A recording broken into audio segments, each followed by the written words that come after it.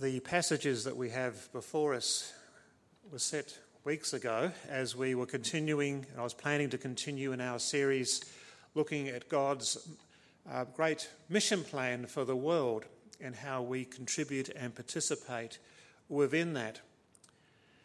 And nothing has changed in that process. Being Ash Wednesday, it's appropriate that we come back to the origins of where God's purposes have been compromised, they have been messed up by humanity.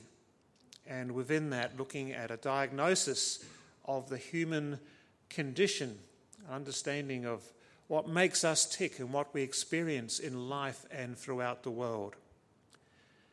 Having said that, it is incredibly important that we ground our understanding of changes and impulses and directions in the world in ways in which we recognise deep truth, ancient truth, that is all too easily overlooked and forgotten in the modern age.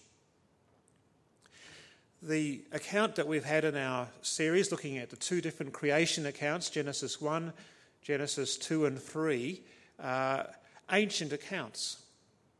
They are primitive in the way in which they are expressed. They use the language which would be similar to how we describe the Dreamtime language for Aboriginal people. They are designed to evoke deeper truth, awareness, through the form of a narrative. And the narrative speaks at a level which is both deeper and more extensive than the narrative in and of itself. Quite simply, as Paul said, that as was true for Adam and Eve, so it is true for every one of us. So in that spirit, let's focus on what diagnosis does this provide for us for where we go so far astray from God's purposes and intentions. Now, the passage we had in Genesis 3, I'm sure, is a familiar one to all of us. The story of Adam and Eve is indeed an ancient one. The characteristics that it talks about of why acts of disobedience occur are no less real, especially as the whole environment of whether we can speak of truth, of good and of evil, of right and wrong, has been contested so much in modern times. So what happened in the narrative? We have Adam and Eve placed in the garden, both in the image and likeness of God, both tasked with being about God's work and with the promise that the blessings of creation will be theirs to experience and all who enter into that space in God's provision. So the picture at the end of Genesis 2, one is of harmony and of trust and of hope in the experience of this fruitfulness. Now, Scripture does not tell us where the serpent comes from. It doesn't enter into the deeper questions, perhaps the philosophical questions of where does evil come from. But it does tell us its characteristics so we can recognize it for what it is. The serpent entered and initially started the descent that was to move into rebellion by asking a question premised on a half-truth. Did God really say that you may not eat of any trees in the garden? Did God say that? All but one word. You may eat of any tree except the two trees at the centre. One is the tree of life and the other is the tree of the knowledge of good and evil. You grow into the tree of life and you do so recognising the order, the instructions that God was provided. The determination of what is good and what is evil. as Eve corrected the serpent and said, no, God says we can eat of any tree except the ones in the centre and the knowledge of good and evil. Then the serpent says, but God has an ulterior motive for keeping you away from that tree. Because if you eat of that tree with the knowledge of good and evil, then you will become like God. You will be an equal with God. You can be God for yourself. Now, of course, that is foolishness to think that the Creator God who brought the world into being can be equalled by any other being. But that thought that wouldn't it be good to be gods in our own life, to decide for ourselves what is good and what is evil, what is right and what is wrong, what suits us. And you can see how true that is in the modern world that is treading so lightly on the notions of good and evil, right and wrong. In the 1990s, there was a word that was shunned in Western media, and that was the word evil. Didn't like the notion or concept, seemed very judgmental, it seemed an ancient word that we can now move beyond in some sense. All that changed with 9/11 and the terrorist acts, and suddenly the language of evil has come back.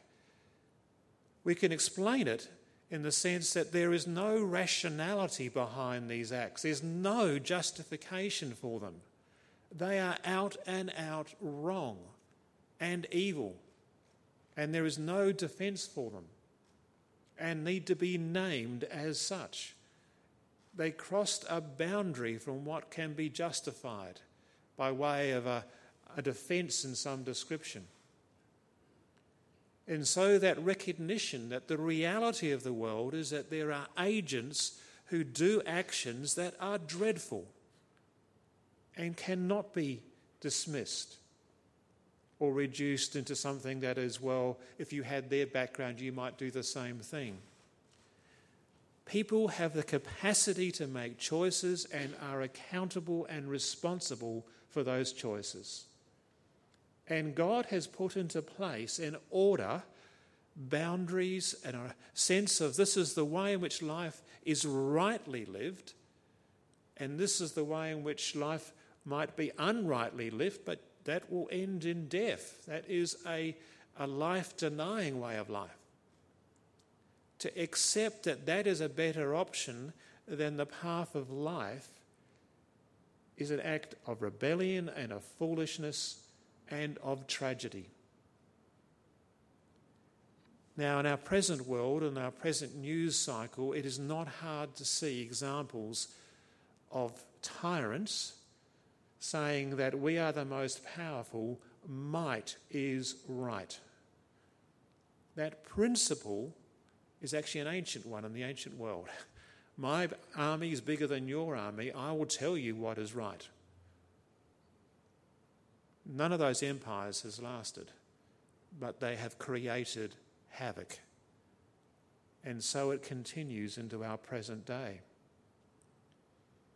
The importance of defending what is right, what is peaceful, what is of God is so important to not just the great dramas of warfare, but the conflicts within our own homes and neighbourhoods and communities. The Russian philosopher and writer Alexander Solzhenitsyn, who stood against Stalinism and spent periods in the Stalags, had a profound statement where he said that the line that separates good and evil runs through every human heart.